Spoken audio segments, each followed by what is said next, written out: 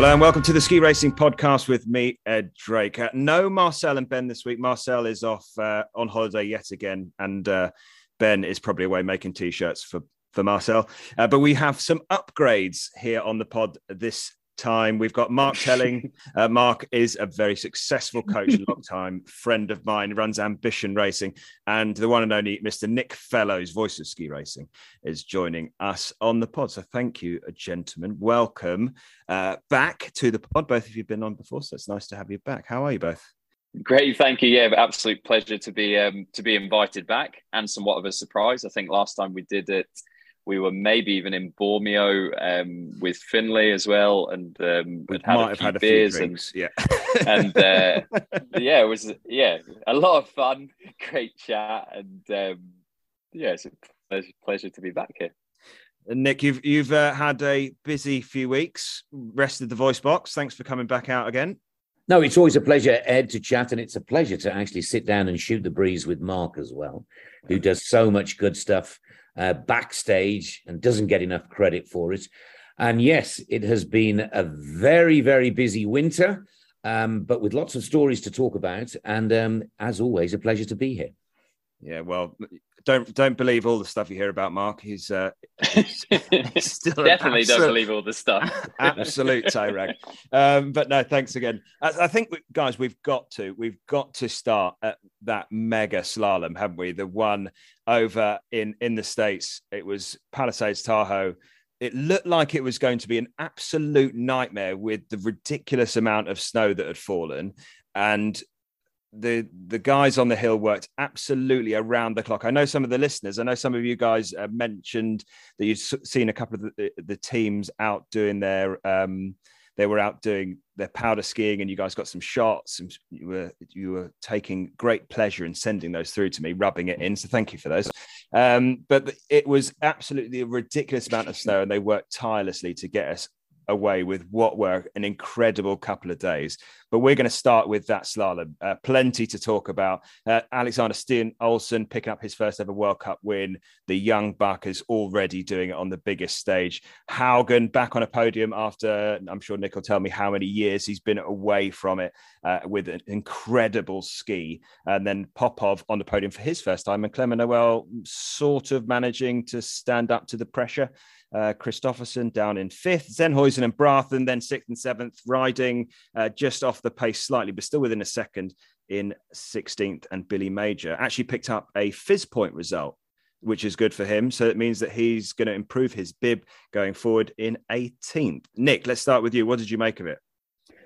It was a brilliant ski race. I think it was fantastic to go back to Palisades Tahoe. Men's World Cup Tour hadn't been there since 1969. And of course, Palisades Tahoe, many of us will remember it known as Squaw Valley, host of the 1960 Winter Olympic Games.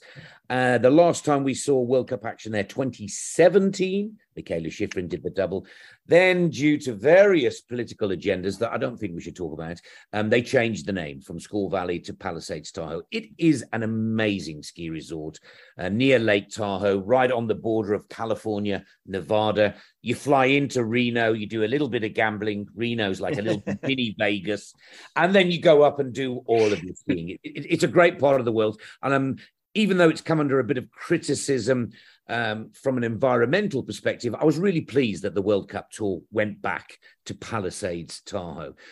And then when we saw all the snow, as you quite rightly said, we just were so jealous. What did they have? They had 13 meters of snow this winter. I don't think we've had that much snow over the past 3 years in Kitzbühel. And so, again, the Americans showing us that those resorts are still booming with amazing snow. And as you quite rightly say, Ed, the World Cup Tour turns up for a couple of days training before a giant slalom and a slalom, and they just went powder skiing. Oh, so jealous. Pictures, one or two of the real hot shots of the Men's World Cup Tour pulling backflips in the powder. Yeah. My goodness, there were some awesome. So we thought that was enough. It looks brilliant. It's great to be back. And then the biggest drama of World Cup skiing for many a years unfolds. AJ Guinness, who we've all loved to see go second in Chamonix, silver medal in the World Championships, looks like he's won the race. but we can't really see his feet or his skis. Yeah. And is he disqualified? Is he not? And of course, we all want this 21-year-old young hotshot Alexander Steen Olsen to win the race, because for me personally, he's one of the most solid young slalom, technically based skiers we've picked up in quite a long time. World junior champion in 2022, and then winning a World Cup in 2023. It's like a Hollywood script, especially when you're in California. But then AJ does the business, and then there is this it was almost like we'd seen a Sasquatch. You get these shady videos of the mist and fog in the mountains, and there is this weird creature. And this was the nightmare for poor AJ Guinness. And without being too critical, the TV pictures were not great. The cameras were a little less than we are spoiled with in Kitzbühel or Wengen or Schladming. So there weren't a lot of choices to analyze. So what was looking like an amazing weekend finished with a slightly bittersweet taste. And I'm really interested to hear what you and particularly Mark feel, because having come away from that live TV show, I feel AJ got the rough end of the stick.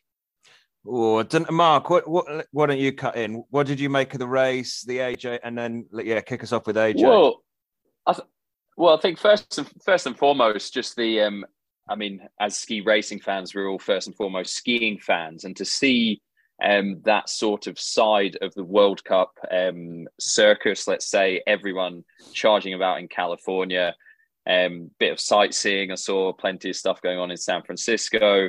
And then being able to go and do a couple of days of powder skiing, actually, I think that that just sort of brings a little bit more perspective to what these guys are doing. And it was great to see all that all over social media. And of course, very jealous, as Nick says, 13 meters over there. I think we've been lucky to see 13 centimeters in Austria this year. So it was really cool to see that. And then, really, I was thinking, well, is this going to run in the first place? And then they managed to obviously get it running. And I'm then thinking these intervals seem rather short, and thinking, okay, they must be trying to get this race sort of off and done before it comes in even more heavily. So one of the really cool things I think about this season is we've seen warm conditions early season with salting. We've then seen some icy conditions, and then now we've seen what I would describe as more of the conditions that I see in sort of Italian NJR races. Ruts and bumps and it's part of the skill set, though, isn't it? Yeah, exactly. And to see that variety on the World Cup, because when you have a normal season when it's cold throughout Europe, and you seem to get very similar, everyone's watering the piece, and you get very similar races for maybe all the way through January of 6 or 7 slaloms. It's been really interesting to see the world's best challenged over a variety of conditions. So in terms of AJ, I feel that he felt something go wrong. Whether he, from the TV angles, I could not tell anything, and that's something we'll come to in a minute. But he certainly was going through the gears all through the run, regardless of what happened. He was going through the gears, and that was absolutely brilliant skiing to watch. The same from Popov, whose coach set the second run. That was awesome to watch. And it's hard to stand to sort of as a spectator to watch it and say, on the one hand, you really want AJ to get his first win. On the other hand, I wanted Steen Olsen to get his first win, and also wanted Popov to be on the podium. Yeah, I didn't want. I was AJ kind of neutral. Yeah, I didn't want AJ to pick up his first win in those sort of circumstances. I kind of feel like I think I think I wrote about it on social media. I think 99% of people that have turned around a gate, especially a slalom gate, but a gate, will see that something happened there, and it is the direction of the foot and the way that he stumbles, and Nick, you and I called it instantly, pretty much in real time when it happened, because you see it so often, and so I kind of feel I feel like they got to the right decision, but it may not have been the most clear way of doing it because they didn't have the backup of proper pictures. And that's where I feel a little bit guilty, because TV pictures and TV replay normally solves all of those issues for you in a heartbeat. And it becomes black and white then, doesn't it? And it's really very easy. Everybody says, "Oh, what a shame," and I felt the TV let AJ down. Yeah. Because then it was. And if AJ's tuning in right now, AJ, I'm sorry. We know you're going to win. We know you're going to win on a regular basis. We might get better odds at the bookies, though. We might get better odds at the bookies. But I think that I personally, as a TV guy, I feel we let the television pictures let AJ down, slightly let the World Cup down, and turned it into a bit of a drama that if we'd have been in Schladming or Kitzbühel, it would never have been. It put Fizz in a hard perspective, didn't it? I think to make the call that we all sort of thought it needed to come to, but murkily. What were you going to say, Mark? Well, my opinion was, having watched it and then seen the replays, I thought to myself, well, it looks as if everything is moving as if it was a straddle. But I've seen those kind of things on races week in, week out, and sometimes we're wrong. So you don't want to pass judgment. I was almost waiting for the next TV sort of footage or different angle to see it, and I was thinking they must have additional footage. And then as the sort of saga continued, I was thinking they don't have any other footage.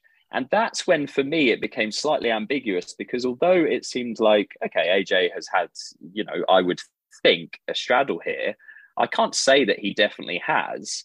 And I think you'd be hard pushed to say he definitely has certainly from the footage that was being shown on the TV. And therefore, my understanding, at least, was that the benefit of the doubt goes with the racer. And I was trying to look online today and see the actual wording in the sort of competition rules, international competition rules for it, to work out, well, is that the case or is it not? And I understand on a world stage, these are decisions you have to get completely right. But from AJ's point of view, would he want the first win to be sort of scrutinized in that way, tainted almost, potentially not? But at the same time, I thought he handled himself brilliantly. If you saw his social media the next day, it was very, very clear.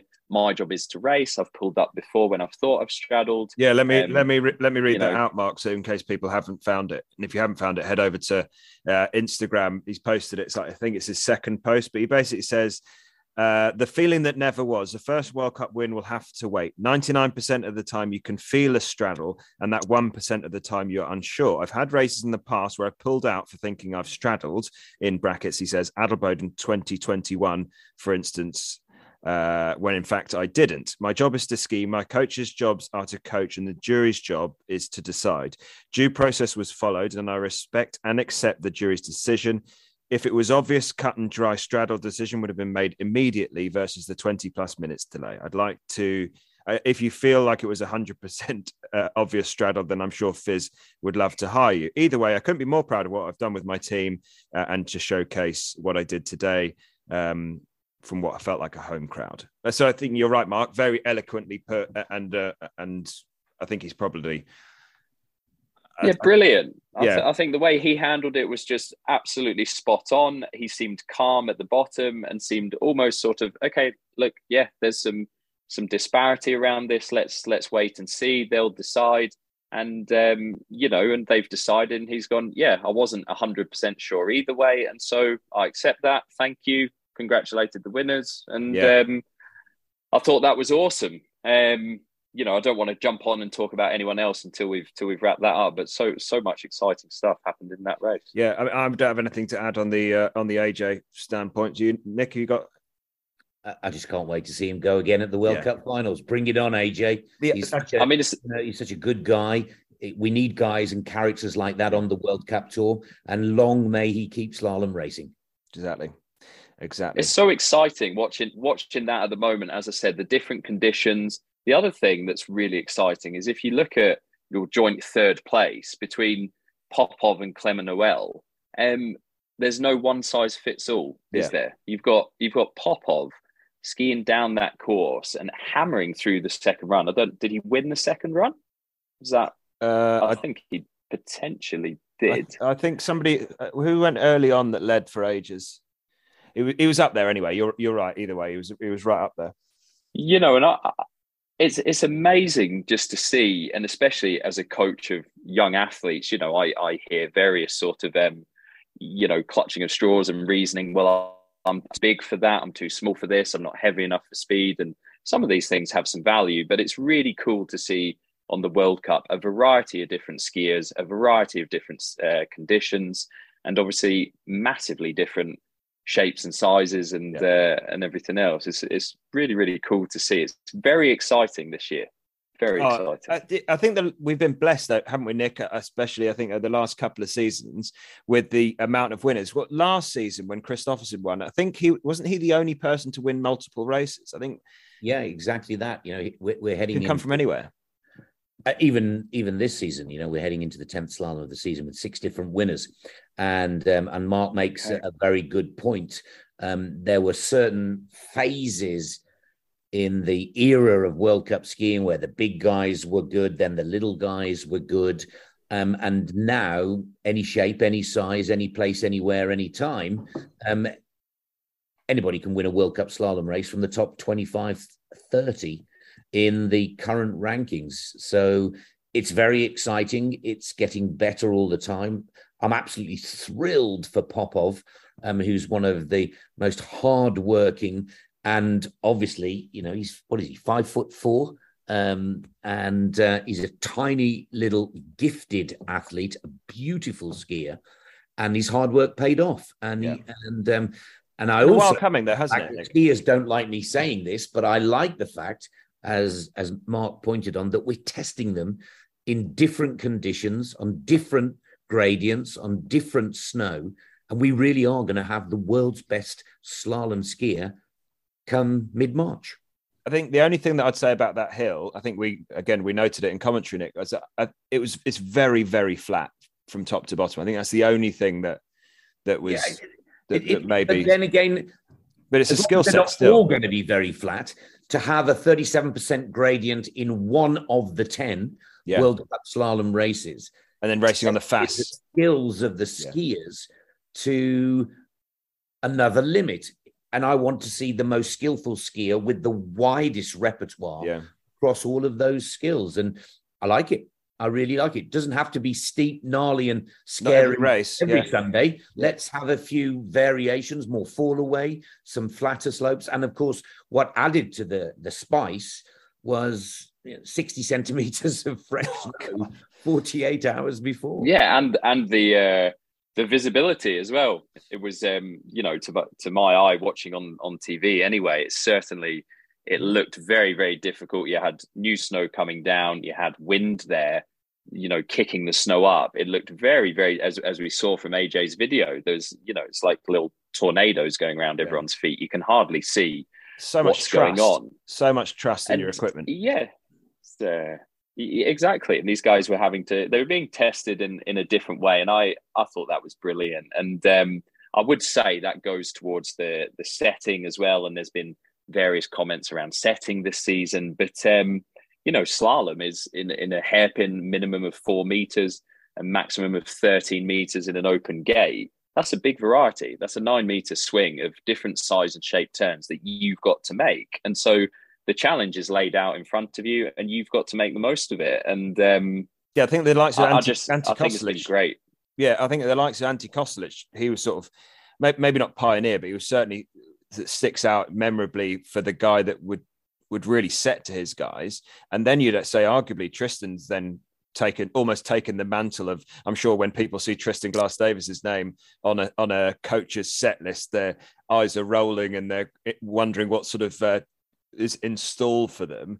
But I think actually since Tristan started doing that over the last 2-3 seasons, I think we've seen a bit more variety than maybe we did previously. And all of a sudden it feels like anyway, that coaches are, trying things and trying to take an advantage out of having that course set that we maybe didn't. I don't know if it felt we were getting a lot of monotonous courses in seasons gone. Maybe not last season, the season before, but certainly for a good 5-year stretch of just the same. Yeah, I think from my point of view, I think you can create not only a technical advantage with your course setting, but you can create a psychological advantage. And unless you manage to make a pig's ear of it, your athletes know roughly your style, and with the introduction of the rules without, I believe, it's without measuring equipment now for. I don't know if that's up to Super G as well, but certainly in slalom and GS. You're setting by feel, and so if you're doing that in training as well, you certainly will have some consistent, or what do I want to say here, some habits that you as a setter will use, and so it's a brilliant. It just adds another string of variety to it, I feel, and the psychological advantage is definitely something to be talked about, because watching Popov do that second run, whether it's confidence, whether it's knowing what themes the course is going to have in it, it was his coach setting the second run, and he flew down there. And I think River Radamus had also said in some social media that it was cool to be there in Tahoe because no one's really gone on that racetrack and trained it yet. So they were all coming into it sort of a little bit blind. And that's a great new challenge for everyone. Absolutely. I think just before we move away from the slalom, Broughton was leading the way. Do you guys think that we saw a little crack of pressure, or do you guys put it down to still bouncing back from his operation? Nick, what do you reckon? I think it is the latter. I think he's come back very quickly from a major appendicitis operation, had them removed. And a little bit psychologically as well as physically, he's not as sharp or as confident. He's definitely a skier that confidence is his calling card. And when it didn't quite click for him, first of all, in the World Championship slalom the Sunday before, I think that he's, for the first time this season, actually questioning whether he's taking a mini hit. 100%. Yeah. And I would imagine the coaches, you guys know them as well as I do, are saying, let's not try and win races. Let's try and win the World Cup slalom title here. And so Broughton, for the first time ever, physically and now mentally, is looking at a clever game to win the World Cup slalom title, rather than this wonderfully free. He's got a great attitude. He's a real character in many ways, but he hasn't got that tremendous physical strength that has, it's his recoveries the way he recovers with such speed and skill has me personally on the edge of my seat. And maybe those skills aren't there. So I think for the first time, they're playing a clever game, which is, let's not win races, let's win the title. And I think that is now something that Lucas has done. And what a second run he had in Palisades Tahoe to go from 0 to near hero. Yeah, 18th or something. I think he moved up from, after the first run. To score enough points, most importantly for Lucas, going into the last slalom of the season on the 19th of March in Soldeo, Andorra, still leading the slalom tour standings and still with a golden opportunity to win the slalom tour title at 22 years of age. It's a dream story. It's magical if he pulls it off. But I think the tactic, because of the appendicitis operation, has shifted somewhat. Mark, what do you think? I would agree fully with Nick there in terms of confidence. I mean, this is a guy that's, he has normally, it would appear, zero self-doubt at all. I'm sure he does, but to the outsiders, he's, he will take risks from top to bottom. Yeah, exactly. And he actually reminds me in terms of that risk-taking a little bit of Hirscher. I'd always watch Hirscher and think to myself, he is trying to accelerate every turn here from top to bottom. He's not showing any respect. And Broughton kind of has that, that sort of, youthful naivety almost, and that's brilliant to see. And that, I think, has just taken a tiny little chink. And let's not forget, you've got then other guys like Zaynhausen's come back into form a little bit recently. Christophersen is confident off of winning world championships. Steen Olsen and Haugen are going to be flying. And so even the smallest sort of chink in your armor, then at the moment, it drops you a few places. Yeah. And I think that's, I think we'll see Braftenbach absolutely killing it in no time at all, because that's the kind of guy he is. And that confidence will not be dented for long at all. And I imagine after the second run there, he's thinking, at 95%, I'm still, I can still do this. Yeah. So I think it's going to be an exciting run into the finals. I think that's going to be absolutely brilliant. And yeah, the Norgies just seem to, as soon as one person, as soon as, am I still in? Yeah. As soon as haven't cut you off yet. You're still going right. As soon as one sort of drops off, another one jumps to the forefront. It's the most incredible production line. And these guys, as Nick has said, they're young. You're talking about 2000 births with McGrath and Braathen, and 2001 with Steen Olsen. And first full season on the World Cup tour, or in the World Cup team. Okay, double world junior champion last year, but he's just boom, straight in there. Okay, I'll take a World Cup win for myself as well. And it's just incredible to watch. We all love it, don't we? It's absolutely brilliant to see.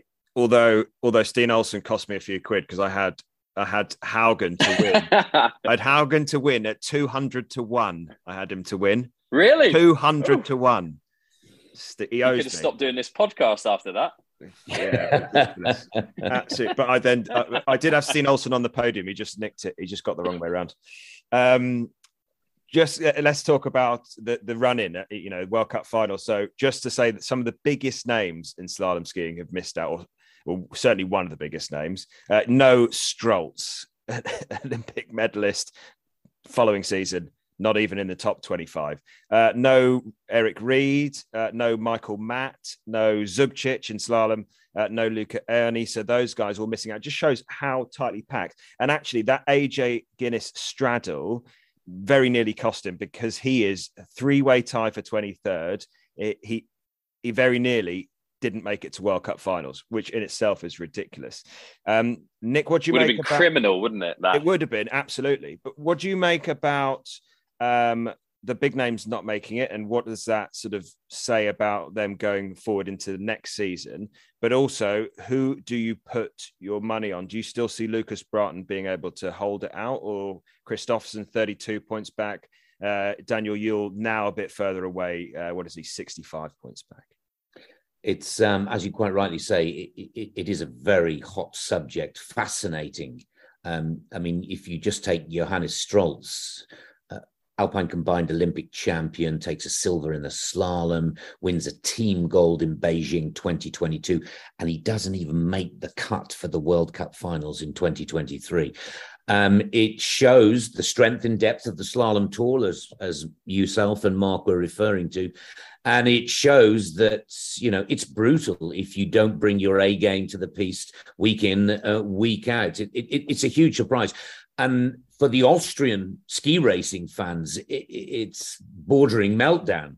And of course, what happens, as we talk about often on Eurosport and Discovery, is that skiing in Austria, Mark knows this well, is like soccer in England. And if the skier starts failing, they start to look further down the food chain. What's the coach doing wrong? What's the federation doing wrong? What are we as Austrians doing wrong to have such a superstar who was one of the best zero to hero stories of 2022, now struggling to hold a top 30 world ranking, is quite remarkable. And I can imagine the articles in the Austrian newspapers leading up to the World Cup finals in Andorra and the resort of Soldeo will make fascinating reading. They're brutal. They're nasty. It's a bit like an English soccer player missing a cup final penalty.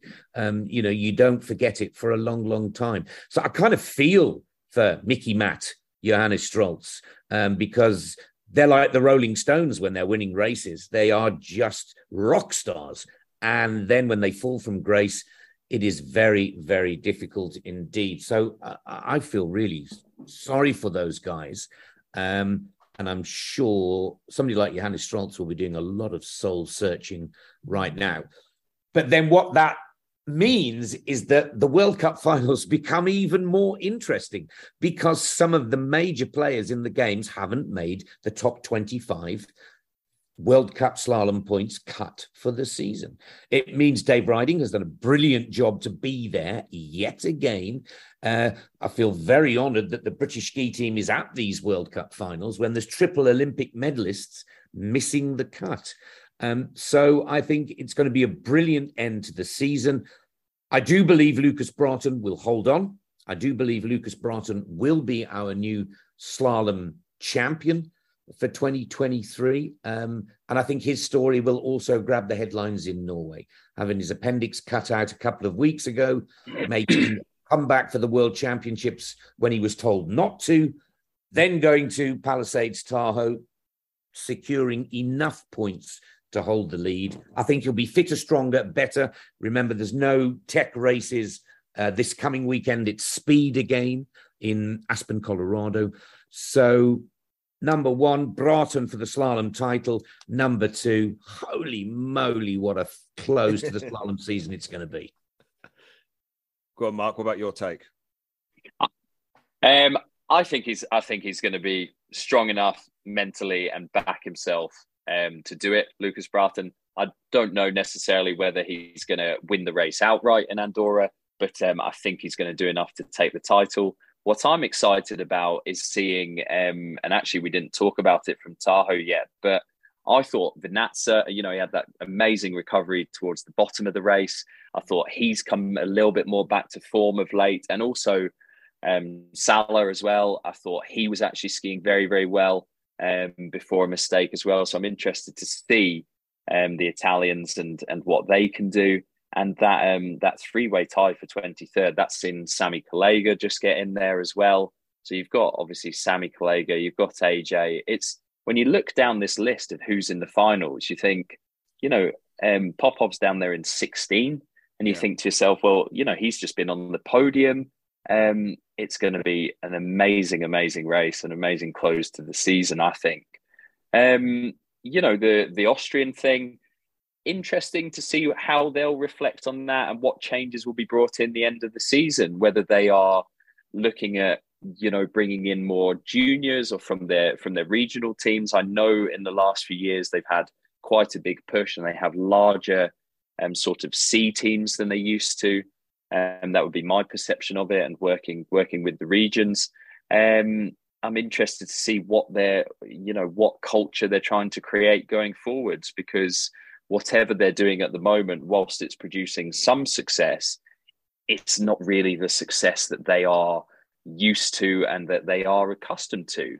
It may well be that just the advantages they've had historically are not there anymore. Maybe the rest of the world are sort of, we're becoming more savvy on where we train and how we train, and maybe we've learnt from them. Smaller nations or less prominent nations going forwards, but it certainly seems to be more of an even playing field, or more. There seem to be more nations and more athletes in with a shot. So it's hugely exciting. I'm interested to see how the Italians do.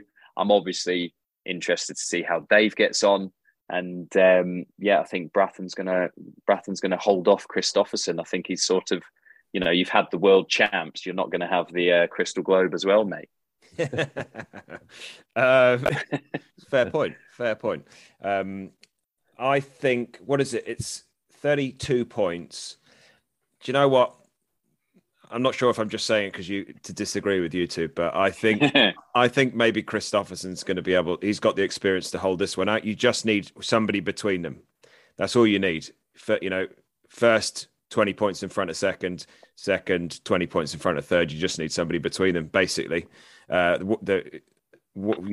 kind of think that Christopherson, he's got the stones. He's been there before. He's on top form. Like we said, Bratton, maybe not on top form. He skied 95%, good second run, but was still down in 7th.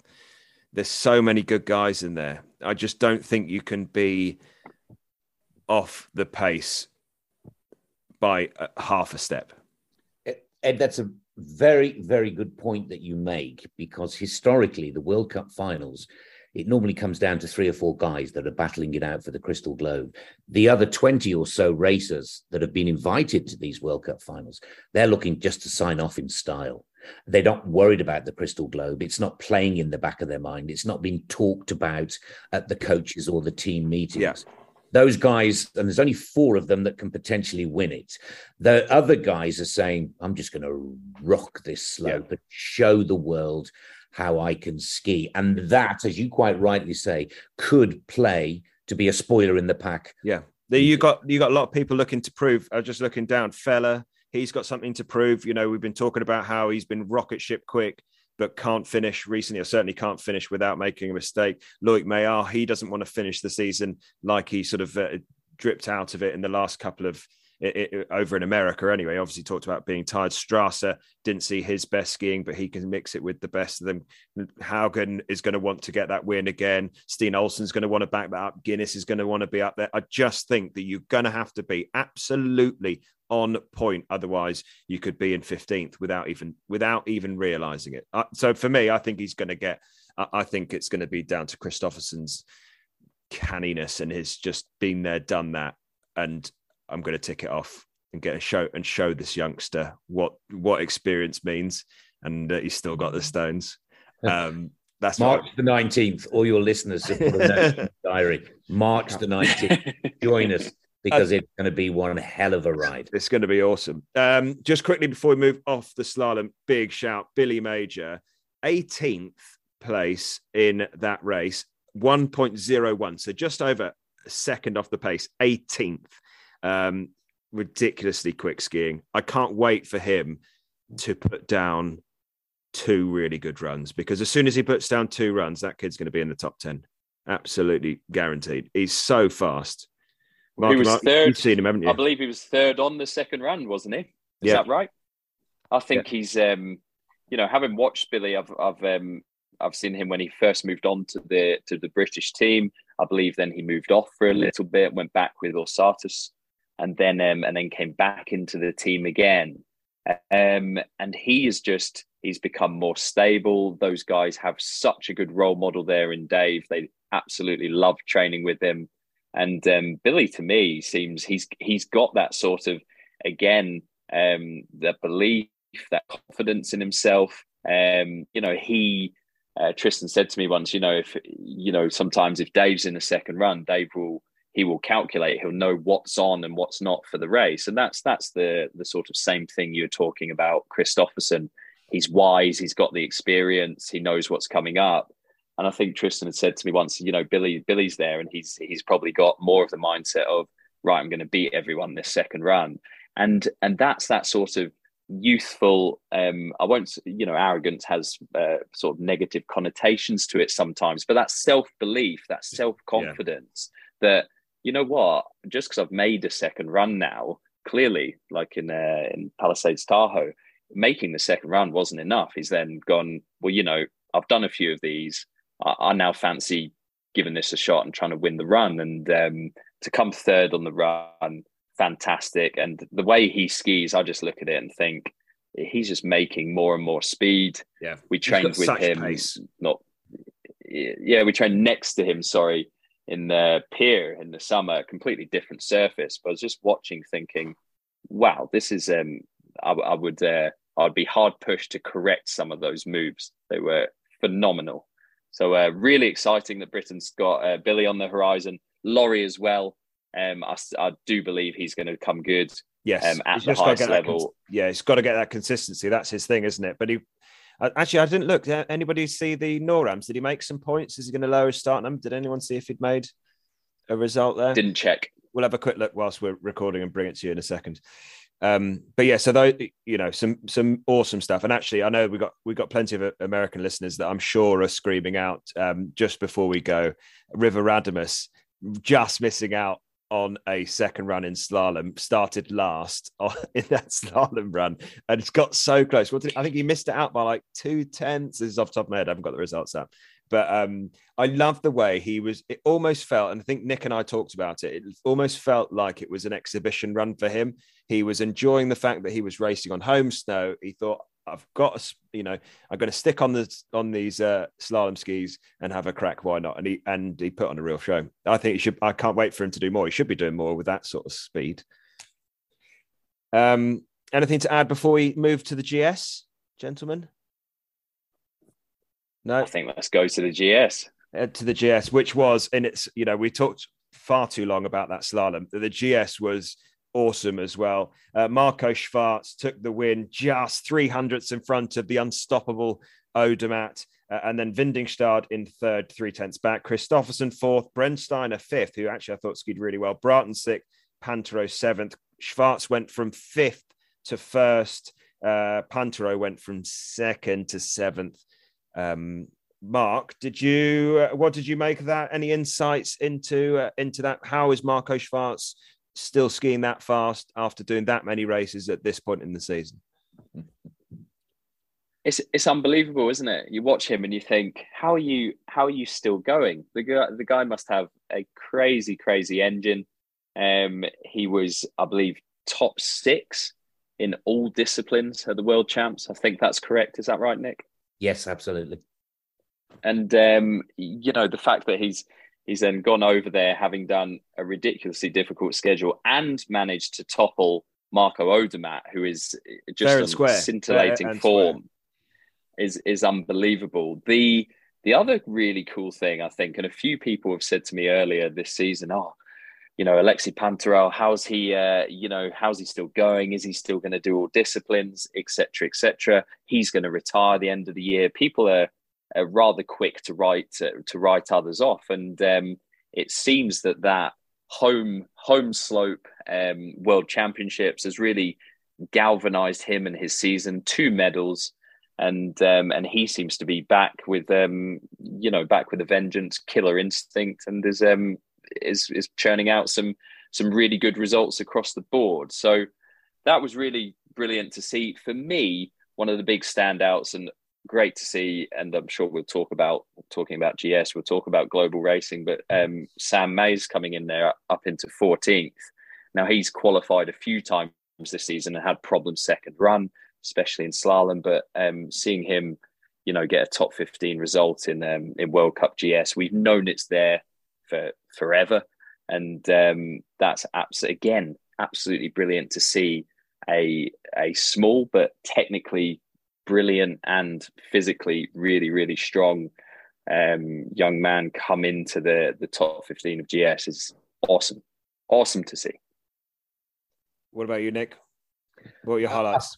I think for Schwarz winning his first ever World Cup giant slalom, who won the World Cup Slalom Tour title back in 2021 and has decided that he wants to ski all of the disciplines. It's so rare that you see somebody that takes a big chunk of his ski racing career specializing in slalom and then stepping up to Super G and then downhill.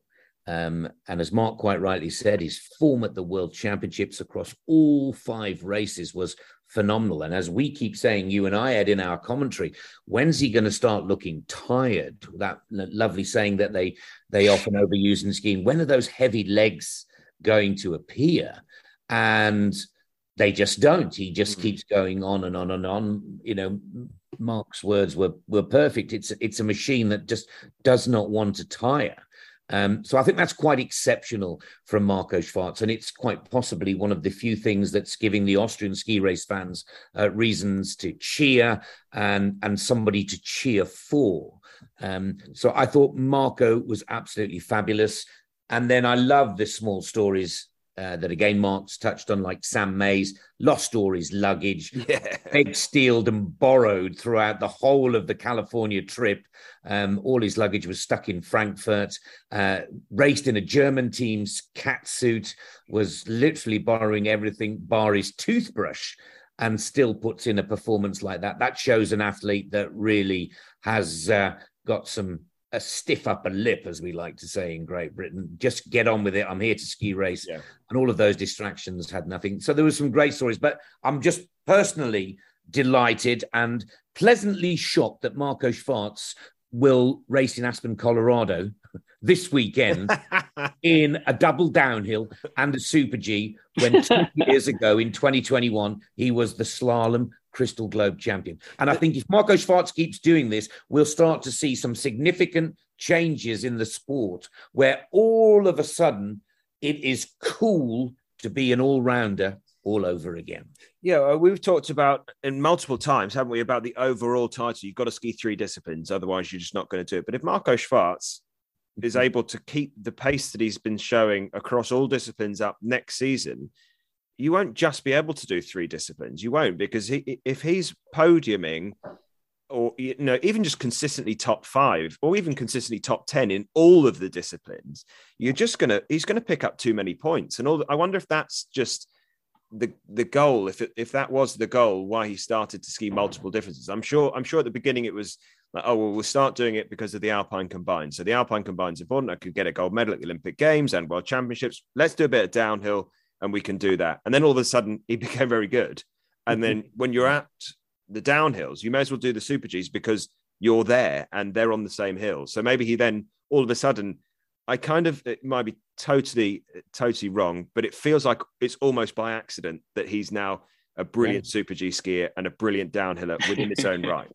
And I hope he wakes up in the morning and says, I'm starting to feel like Jetil Andre Ormot.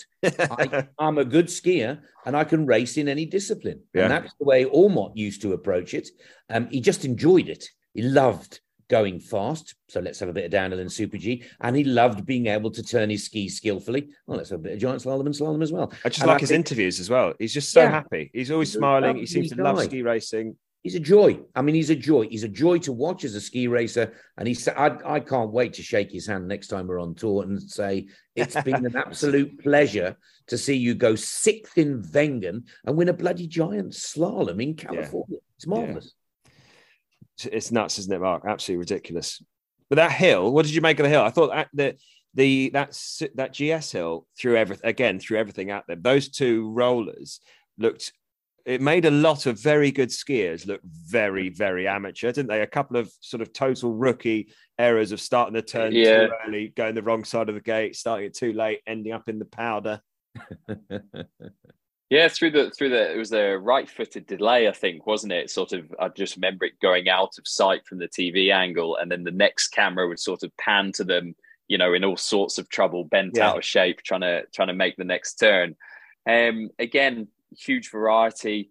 I thought the GS hill, at least from the TV, seemed a little bit more interesting, I would say, than the slalom hill. But yeah, it had everything in it, and when you're watching on TV and you think these are the best, these are the big dogs, these are the best in the world, and there's a turn or two that making them look a little bit average and more akin to something I'd see in a sit race, then that's a hard turn and this is a hard hill, or that's a difficult set and this is a hard surface. You just know that's there, and you see the guys, don't you? You see them watching at the top. On the TV screens, you see them giving course reports from perhaps the leader's chair at the bottom. And that's one thing I was going to talk about the World Cup finals. It is interesting when you say there's no one that can come between them. At least in F1, for example, you can go under team orders and you can sort of say, okay, well, put yourself between Hamilton and Vettel here, will you? And those kind of things. Slow them down. Yeah. Those kind of tactics, and you can help your team out. I don't really see sort of Timon Haugen slowing down halfway through his run to keep Christopherson behind and, causing all sorts of, I won't use the language on here, but housery to help their teammates. It's a brutal sport. It's you train in teams, but it's all against all, isn't it? And I think going back to the slalom there, that's going to be interesting to see. And looking at the GS, when I think of Odermatt, I was saying to someone a few days ago, well, he's him and Kilde, they're sort of tit for tat in speed, but obviously Odermatt's really got the advantage in GS, as good as Kilde is. But then you suddenly think, well, Schwartz is coming good across the board. And, maybe one of these guys and someone else that's a little bit, fancies their chances across all disciplines is thinking, well, hang on a minute, maybe there's a chance here of getting back in the game, if I do all disciplines. So it's definitely exciting. And as I said to you just before the chat, we had Natko Dumzurncic here from Croatia. He's coaching now, and I was chatting to him, and he's a massive advocate for sort of combined and for doing all disciplines. And that's certainly, whether it's Croatia's philosophy, it's certainly his own philosophy, to be doing as many disciplines with his skiers as possible. Meanwhile, I know Sergey, for example, who worked here last year and is coaching Zubcic this year, is sort of saying to me, we maybe could do with doing slightly less of one discipline to excel in another. So there's in the coaching world, there's there's different sort of parties arguing different viewpoints, but it's certainly something that will be debated for years and years. I like to see the all-rounders. I like to see the people showing their talents across all disciplines and all conditions. Yeah, agreed. Odermatt's run, considering how many mistakes there were in there, and he was still only 300ths off a win. He came down, didn't he? And say in his interview afterwards that he thought he was going to be down in sort of 15th or something, I think he said. And then for him to be, it was only one split that he didn't mess up. And he was like 0.5 off at the penultimate one, wasn't he? Yeah, I mean, again, as we've all discussed, it was a different snow condition. They're all pretty jet lagged and tired. And so it was always going to be a tough test. But I think what Odermatt continues to show us is that his technical superiority on the rest of the world is still there. And he makes mistakes. We love the speed of recovery, but it's what comes after he makes that mistake. And this skill that he has of loading the ski early, the balance that he brings with it, the way he's able to read the terrain. Even when he's on I got the feeling that he didn't really want to be there, to be honest. I get the feeling that he's kind of done. He's tired and he gets a little bit grumpy now. Yeah, we're hearing a bit more grumpy words, aren't we, from him? Yeah. We did earlier. But at the end of the day, what you see when he makes those big errors are fantastic moves, first and foremost, to get himself out of trouble. And then he goes back to this amazing technique and skill and timing that has the rest of the world studying the videos back at the hotel for hours and hours and hours.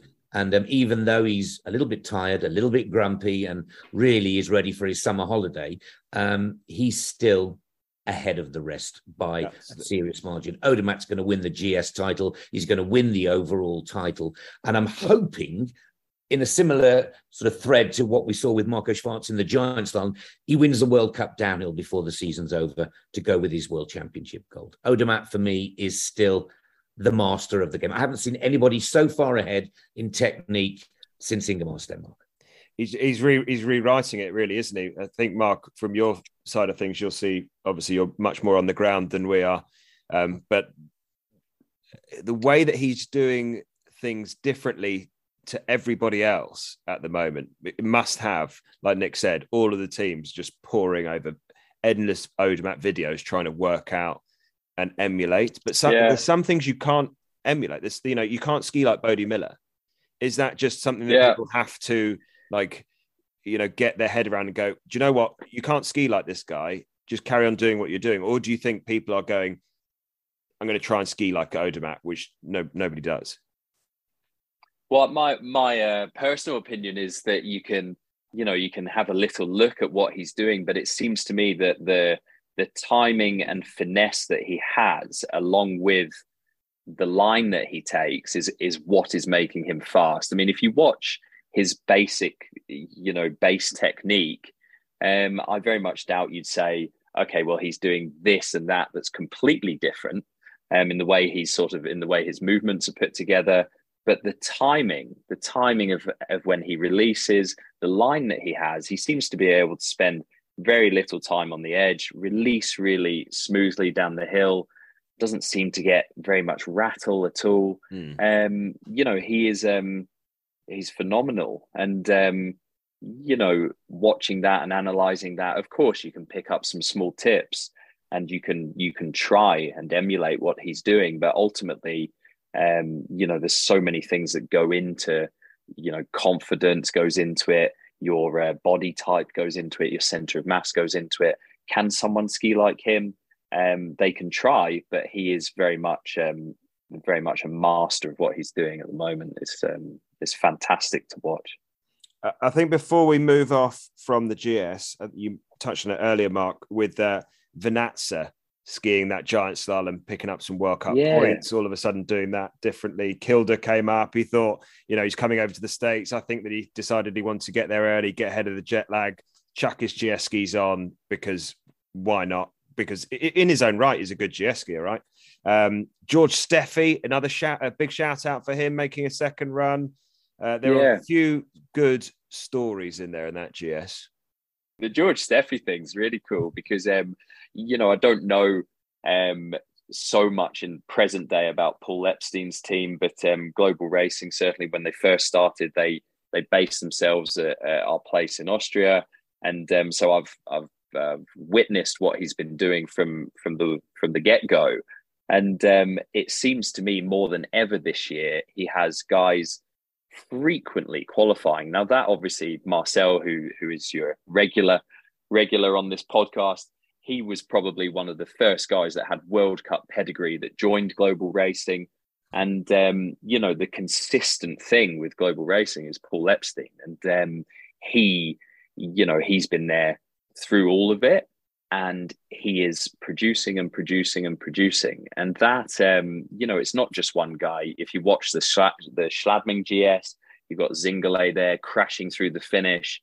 They seem to have developed this culture and mentality of, we are good enough. We are going to do this. You've got Brian McLaughlin, you've got Sam Mays, you've got some of the other guys that have been there for a while that aren't regulars in there, but you've got Harry Laidlaw, Martin Miners. You've got this whole group of really top level skiers, and they don't have crazy funding. They don't have crazy amounts of coaches necessarily. They've just got culture and mentality in spades. So to see George Steffi do that is awesome. My understanding is off of the US team. He's with Global. He's trying to get to the level to be, whether it's to be back on the US team or not will be his decision, I guess. But he's trying to get back to those levels. And those kind of stories are just awesome, aren't they? It's like the AJ story. Okay, well, he's decided to race for Greece. He was part of that slalom team that didn't get carried on or continued with the US some years ago. And he's gone away, he's persevered, and he's jumped back in there. So those stories, I think, give a lot of people, the younger generation, it gives so much hope, so much confidence that, hang on, I can go away, I can persevere, I can ask tough questions of myself, and I can come back and I can compete. There's no reason why I can't compete. And those are the stories that I think are inspirational to younger athletes and to all of us as spectators and fans of the sport. That's what's making the tech disciplines for us really exciting this year. And I do believe that that's a little bit harder to do in speed because of the staff you need to build up the training, because of the resources. Time on the skis. It's difficult, or more difficult, more challenging, not impossible, but definitely in slalom and GS, we're seeing some really cool success stories that we're all getting behind. I couldn't agree with Mark more. They're wise words. And Mark is one of those superheroes behind the scenes that if some coach on the national team decides that your career is over and you think it's not, then there is an opportunity for you to continue. And it's guys like Mark, like Paul from Global Racing. There are lots of academies or groups out there, whatever you want to call them, that are helping young ski racers fulfill the dream. And there are a lot of brilliant coaches in the national teams out there. There are a lot of average ones as well. And I think that what the sport is now, if you like, splintering into, is that if you feel your day is not over, there are plenty of places and people like Mark that will support you in that area. And I love it personally when people like these American guys. Brian McLaughlin is a great story. I mean, what a journeyman. He's been on and off the team 3 years. He's won everything, the collegiate tour, the NORAM tour, and they still won't put him in the national team, but he still wants to fulfill his dream as a ski racer. And I say, more please, roll on, and chapeau to all of the guys like Mark, Paul Epstein, and all of those academies out there that are doing a brilliant job. And the guys that sticking with it, Johannes Strolz is one of the biggest, best examples of that as well, isn't it? You know, an Austrian. You know, the Austrians don't make it easy for you when they don't want you. And you know, and look what happens. Dogged determination. I think a lot of the most successful people on World Cup, I think, will put their success down to determination and just not taking no for an answer. I think that determination is such a ridiculously big skill that I don't think you can really learn that much. I think, you know, some people are just born determined, really determined. And I know I'm the old grey-haired guy that goes on and on and on, but history keeps repeating itself. Look at the 1980s and read about a guy called Mark Girardelli. And that's a ski racer who wanted to fulfill his dream and thought the Austrian system didn't work for him. And boy, oh boy, did he make those Austrian coaches keep their caps. Right, I think we'll move on from the GS now, and we'll start talking about the women. But as a nice segue, you talk about coaches and the Austrians. Do you think that Mike Day's phone might be running hot with Austrian phone numbers calling him and calling him and calling him? Because hot property that he must be for any national team or any team in general. Surely the Austrians are just got him on redial, constant redial. Why haven't we got him on constant redial? Well, I was going to say, funnily enough, I could do with another phys coach next year, so maybe I'll give him a call. If I can get through. Yeah, I think you'll be caller waiting. You are number 136th in the queue. It's interesting, isn't it? I only briefly read about this. It was almost sort of a news story that was filtered in there, and then bigger things came along. There's been world champs and AJ's story and this, that, and the other. And someone brought it up with me today and said, did you hear anything about that, sort of why that had happened or how it had happened? And look, I think, when you're at that level, and he's been with Schifrin, I believe, since Dijkster finished? So he's certainly been there a long, long time. I'm sure they'll have their reasons. I'm sure those reasons won't be 7 years. I'm sure those reasons won't be made, public, because that's not the way things are done, and it would be sort of unprofessional. But it seems to me that Schifrin has been having a killer season, and we can all speculate on this, that, and the other. But certainly seemed I certainly wasn't expecting to see that news when I did. Nick, you're quite a well-connected fellow within ski racing. Have you heard anything? It was weird how abrupt it was, and there's got to be, as much as I've tried to find, I've spoken to a few people from within USSA to try and figure out exactly what's going on, and they're all keeping very tight lips. But it must have been a proper parting the ways for him just to get on a plane midway through the champs, to not even stick it out. It was very public that he was on a plane whilst she was still racing. You kind of feel like that there's something there. Whether we'll ever hear about it, I don't know. Yeah, and for those of your listeners that aren't fully aware of the story, Michaela has decided that she wants to do things slightly differently to try and keep the spontaneity in her career. And unfortunately, Mike Day found out, wrong place, wrong time, that he was not part of those new plans. So rather than sit down and talk it through, rather than stick it out, he went home to spend some time with his family, who he hasn't seen for very much of the past 7 years. So, obviously very emotional, very difficult. Somebody let something slip at the wrong time in the Schifrin camp that caused this nightmare. Thankfully, it didn't really affect Michaela's performances at the World Championships, and it sort of went the way that she was hoping. Didn't win maybe as much as her fans wanted, but it didn't give us the nightmare that we saw in Beijing. Yes. Therefore, Michaela dealt with it.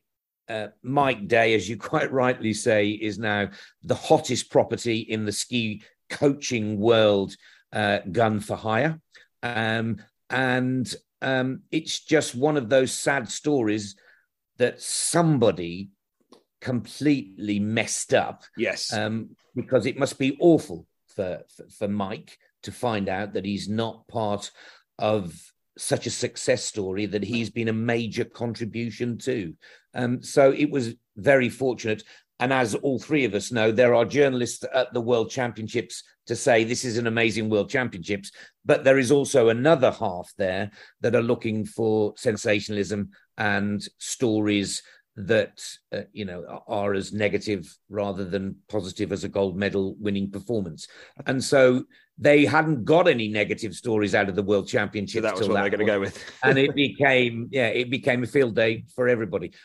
Personally, I think it's very sad. I'm a huge fan of Mike Day. And wouldn't it be fantastic if he was coaching with the British ski team next year? Yes, 100%. 100%.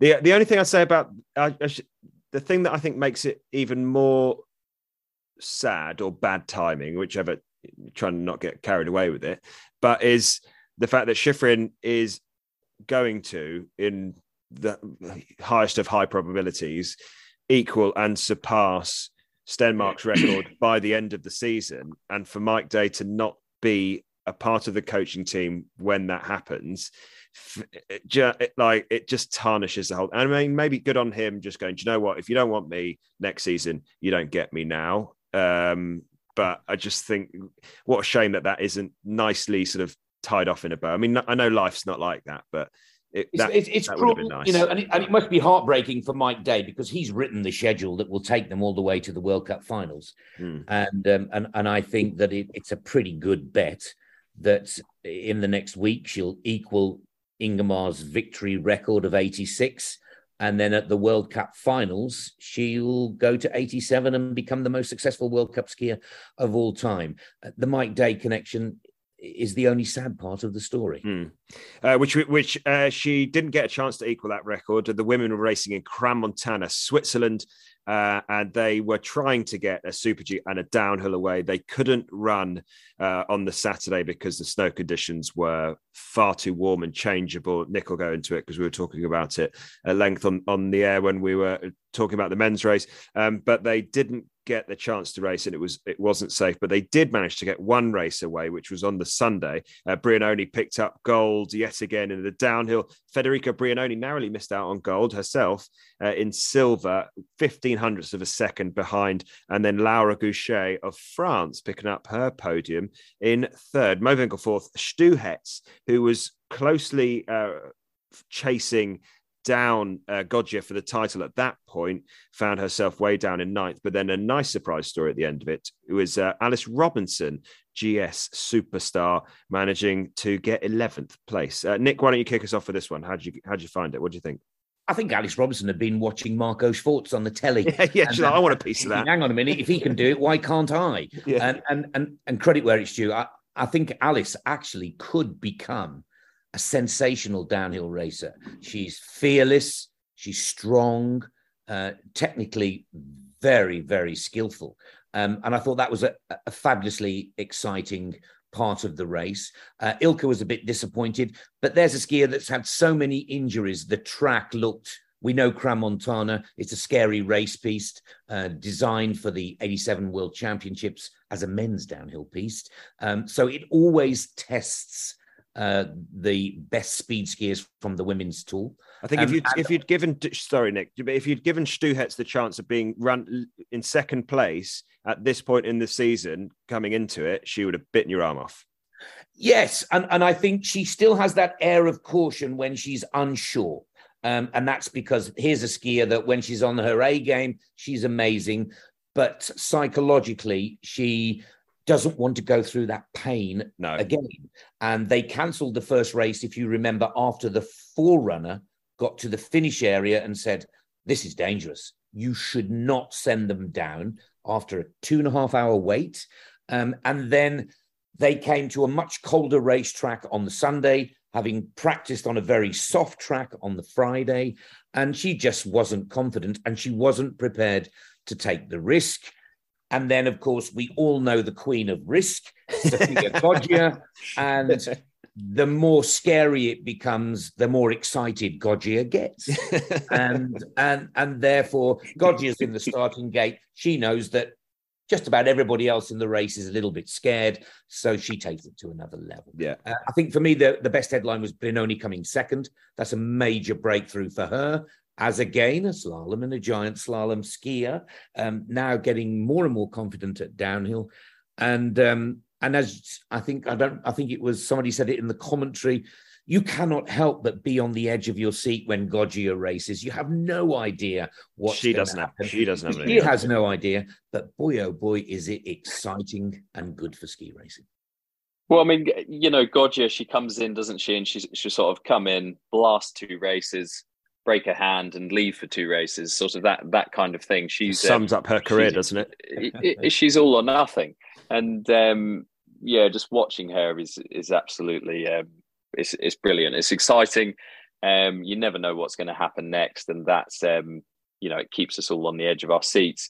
My interest and my take on it was more towards the tail end of the field. I thought it was really cool. Again, as a coach and a coach of young or junior athletes that maybe aren't always the obvious choice for their national teams, to see for the first time. This is a couple of girls that both trained together, Steph Fleck and Trisha Manyang.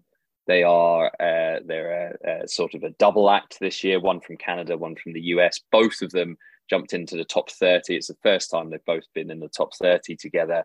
And that was, I think they just have one coach from Thomas Wilson from their sort of college days, and who they know from their college days, sorry. And I think that's a real cool success story to see.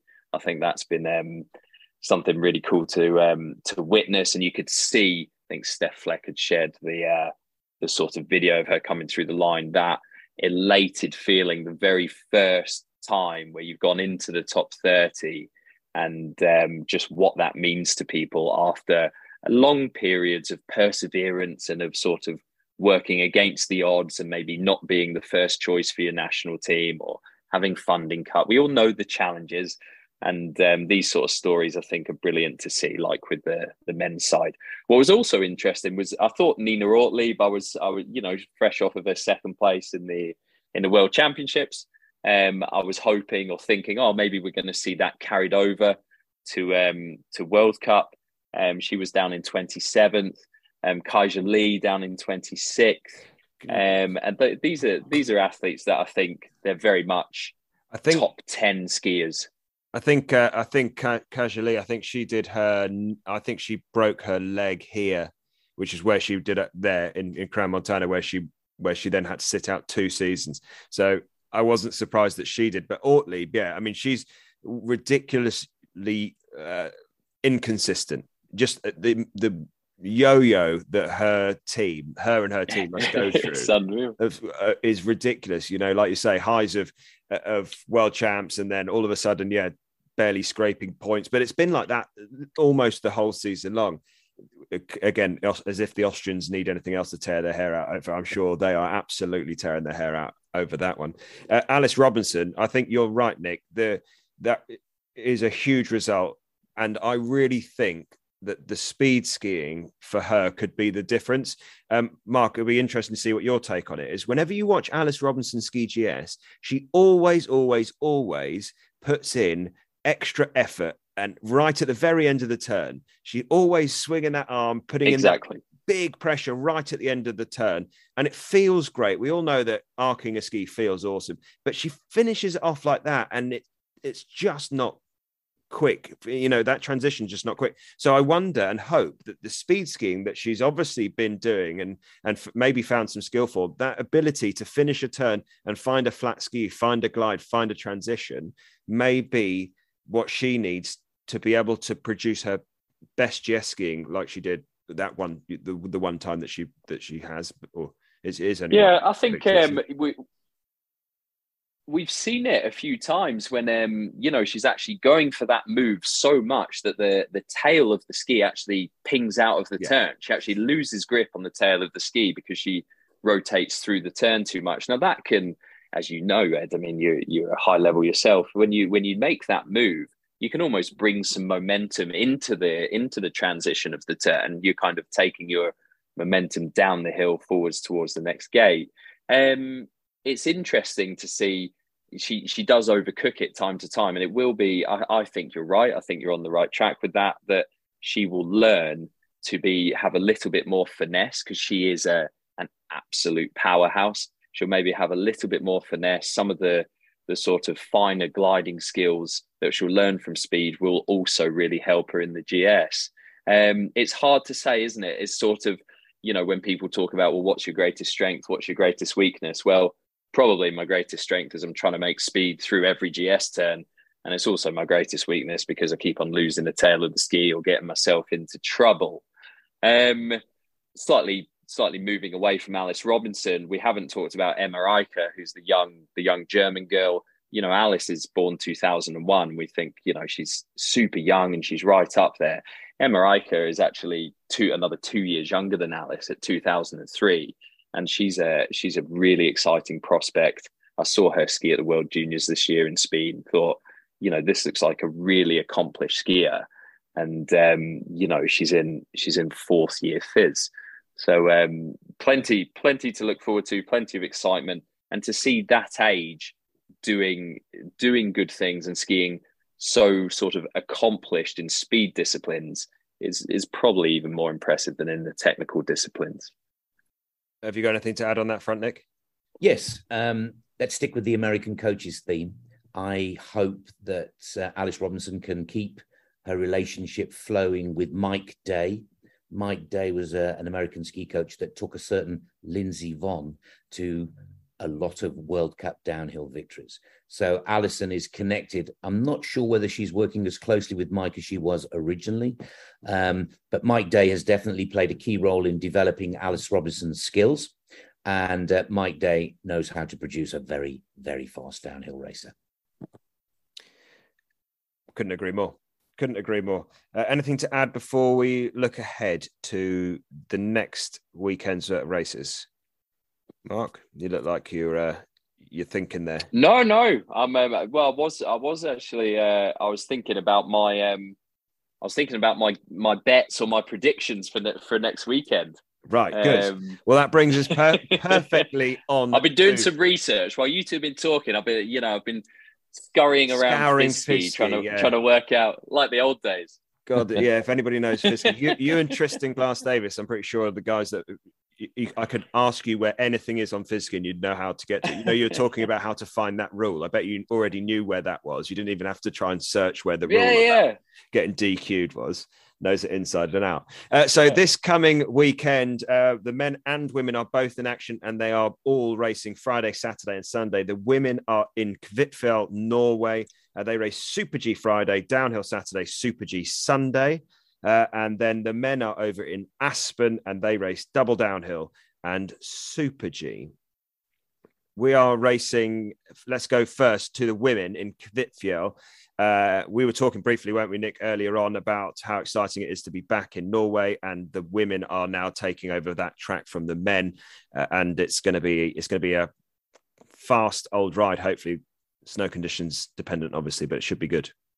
No, it will be a fabulous 3 races, and very similar story to Palisades that we've finally put to bed, in that it's a brand new racetrack for the women, brand new. It was built for the 1994 Winter Olympics in Lillehammer. It was designed for the men, whilst the women were racing in Hafjell, which is a little bit down the valley. It's a Bernard Rusi designed track, and not quite at the top of the mountain where the men start. They'll start just below the Super G start, but, and this is the big but, depending on the snow conditions, it's got a little bit of everything. It's got some beautiful big jumps, some wonderful high-speed turns, and a very, very fast, steep finish. So, as we were talking about Sophia Goggia before, it will have all of us on the edge of our seat.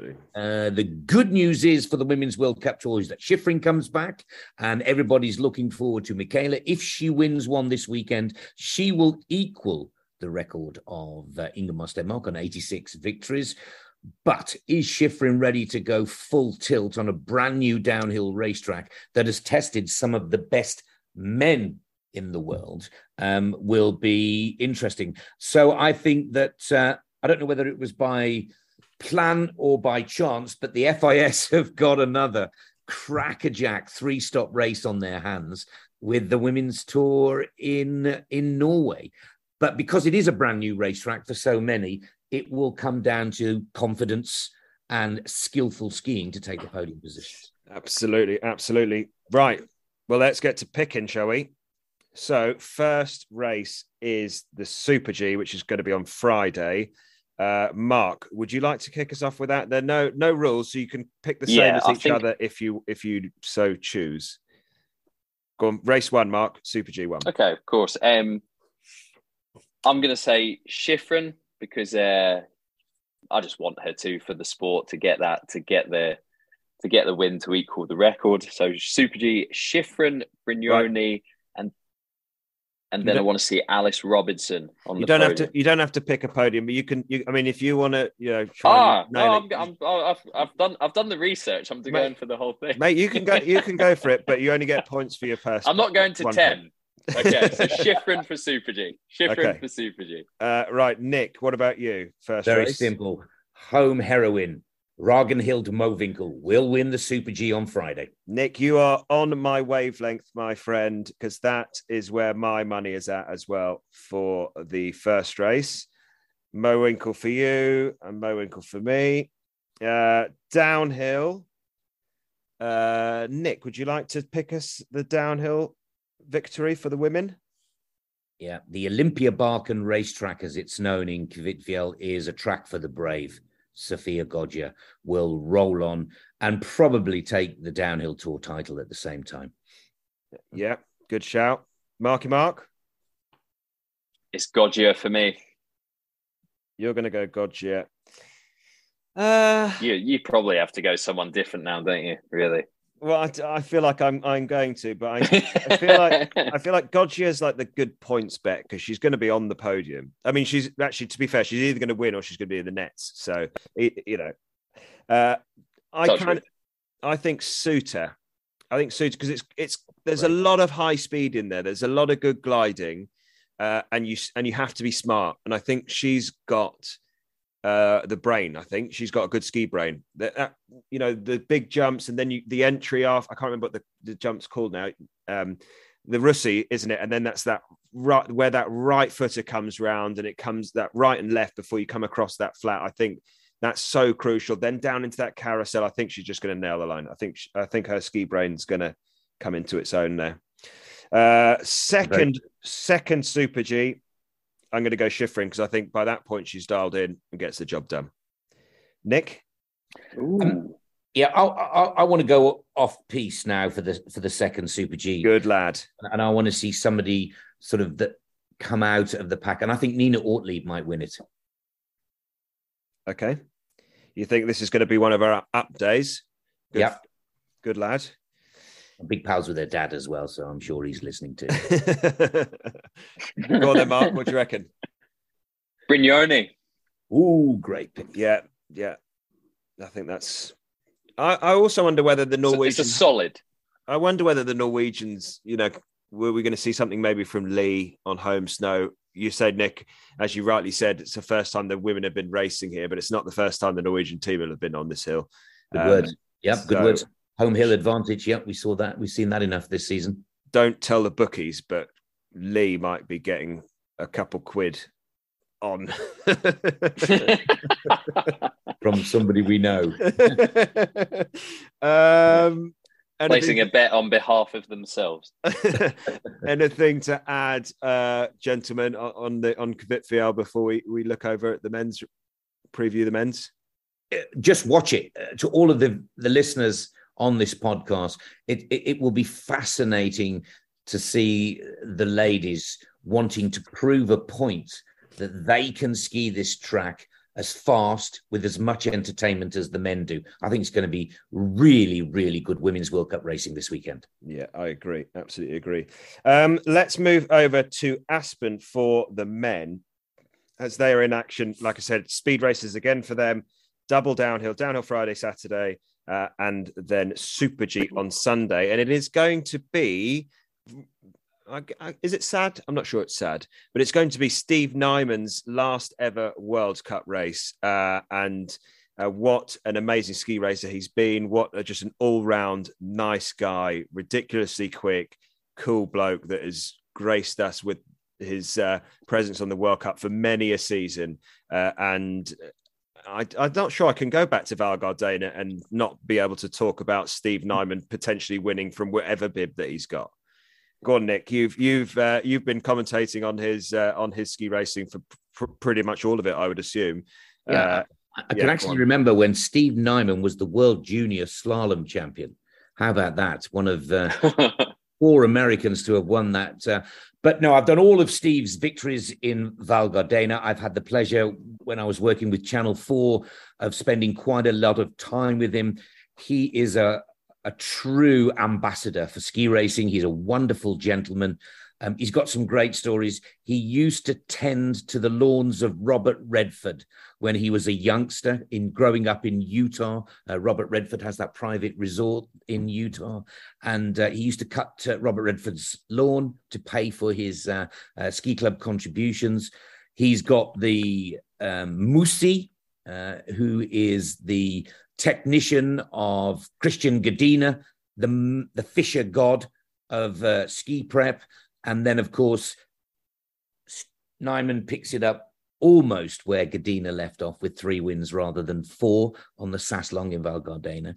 And most importantly, I really admire the way he's kept going over the last couple of seasons. Personally, he felt that he hadn't had enough. He wasn't ready to sign off until now.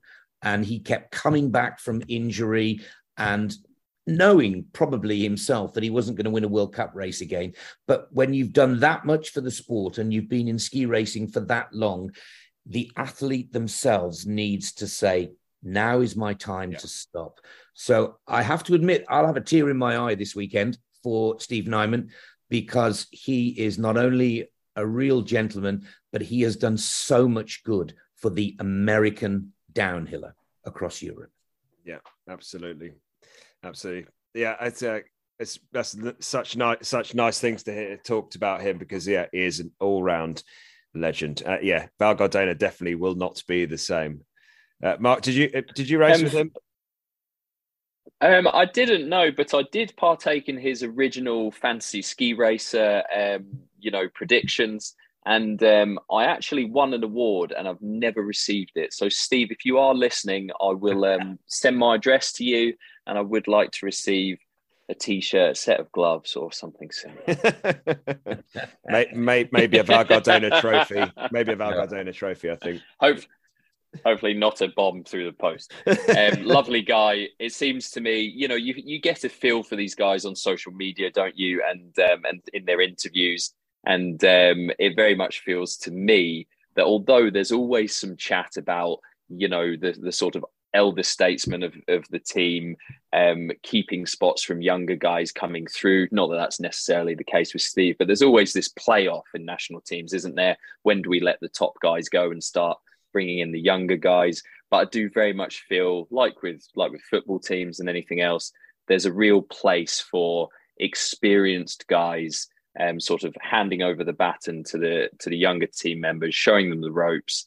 And it feels to me that he's taken on that responsibility massively, and will have really, really left a legacy and a really good, I would say, example for the younger US ski team members to follow. Good words. Wise stuff. So we are racing in Aspen for downhill. Nick, when was the last time it was a quiz? When was the last time we raced World Cup downhill in this resort? I'm not sure I can pinpoint the exact year, but I want to say 1986 with the men's World Cup tour. And you'd have to spring it on you for there to be any hope that you wouldn't. I don't have the connection to the FIS website to find it properly. But what I can say is great racetrack. It will test them. And it's got a fantastic history to go with it as well. To say you've won a World Cup downhill in Aspen, Colorado, has got a real buzz to it. And until they built the Birds of Prey, it was the North American downhill track. So a lot of the old guys like myself will have stories to tell about it. And again, it's maybe not ideal from a carbon footprint perspective to go back to North America for a second time, but from a ski racing perspective, where we're respecting our history and going to one of the number one resorts in North America, and for many people in the world, I think it's brilliant that the tour is back in Aspen, downhill racing again. It's going to be a good weekend. Well, on that note, who's picking up the first downhill victory then, Nick? Wow, and isn't going to be fascinating. Kilde has got to be most people's favourite. Odermatt beat him in Courchevel to take the World Championship gold, and I think Odermatt now has the taste. So I think Marco Odermatt is not going to win just one; he's going to win both of them. Whoa, he's going double Odermatt. Double trouble for Marco Odermatt. Mark? I've gone one apiece for Odermatt and Kilde. Spreading it out. Which way round? Odermatt first, please. And then Kilde. And then Kilde's going to lose his cool and just destroy the second race. Just dominate it.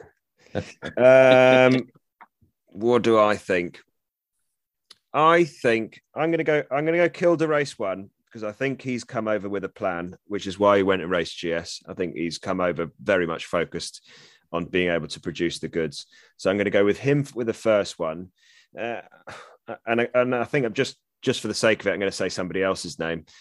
Do I think Crawford's going to do it off the back of the World Championships that he had? Or do I think Kriechmeyer is going to come back and do the business? I'm going to go Kriechmeyer. I'm going to go Kriechmeyer because I feel like he's got a point to prove, because I don't think his form's been there over the last latter half of the season. I think it's probably fair. So I think I'm going to go Kriechmeyer race 2, just because I think he's going to want to go out in style. Mark, you can kick us off for the Super G, mate. Do I need to put a different name down other than Marco Odermatt? No, it's got to be Odermatt, doesn't it? As far as I'm concerned, he's just going to turn up and absolutely destroy it, I think. It's hard to look past him, isn't it, really? So you're going Odermatt. Nick? Yeah, I mean, again, we talk about this in the commentary box all the time, don't we? You want to pick with your heart, but your head actually is slightly more clinical about the scenario. If Odermatt skis that well over these next 3 races, not only will he come very close to wrapping up the Super G title, he'll potentially wrap up the overall Tour title as well. So there is an awful lot at stake here for Marco Odermatt. And I keep saying it, at some point, he's got to start looking tired and a little battle weary. And every time I say that, he proves me wrong that he race. But I would love to see a little bit of a mix-up in a chase so that we take the Super G title and we take the downhill title to the last races of the season in Andorra. So I'd like Kriechmeyer to win the Super G on Sunday. So you're going to go Kriechmeyer. I'm kind of with you, Nick. I'm love to say a different. I'd love to. I mean, I'm looking at the standings here. I'd love to see Pantero do it because great story. Heart again. That's the thing. Yeah, exactly. After a real tough outing, but he's legitimately fourth in the Super G standings.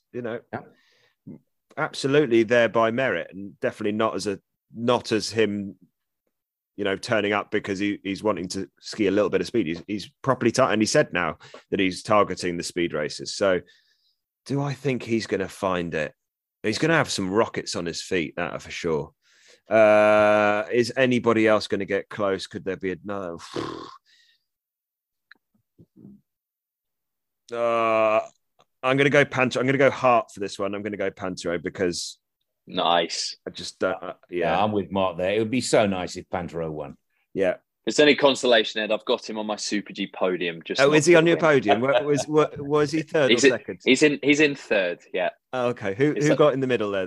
Odermatt killed the Panther. Oh God, you are. What are you just doing? Picking off the flipping standings, are you? Cheeky.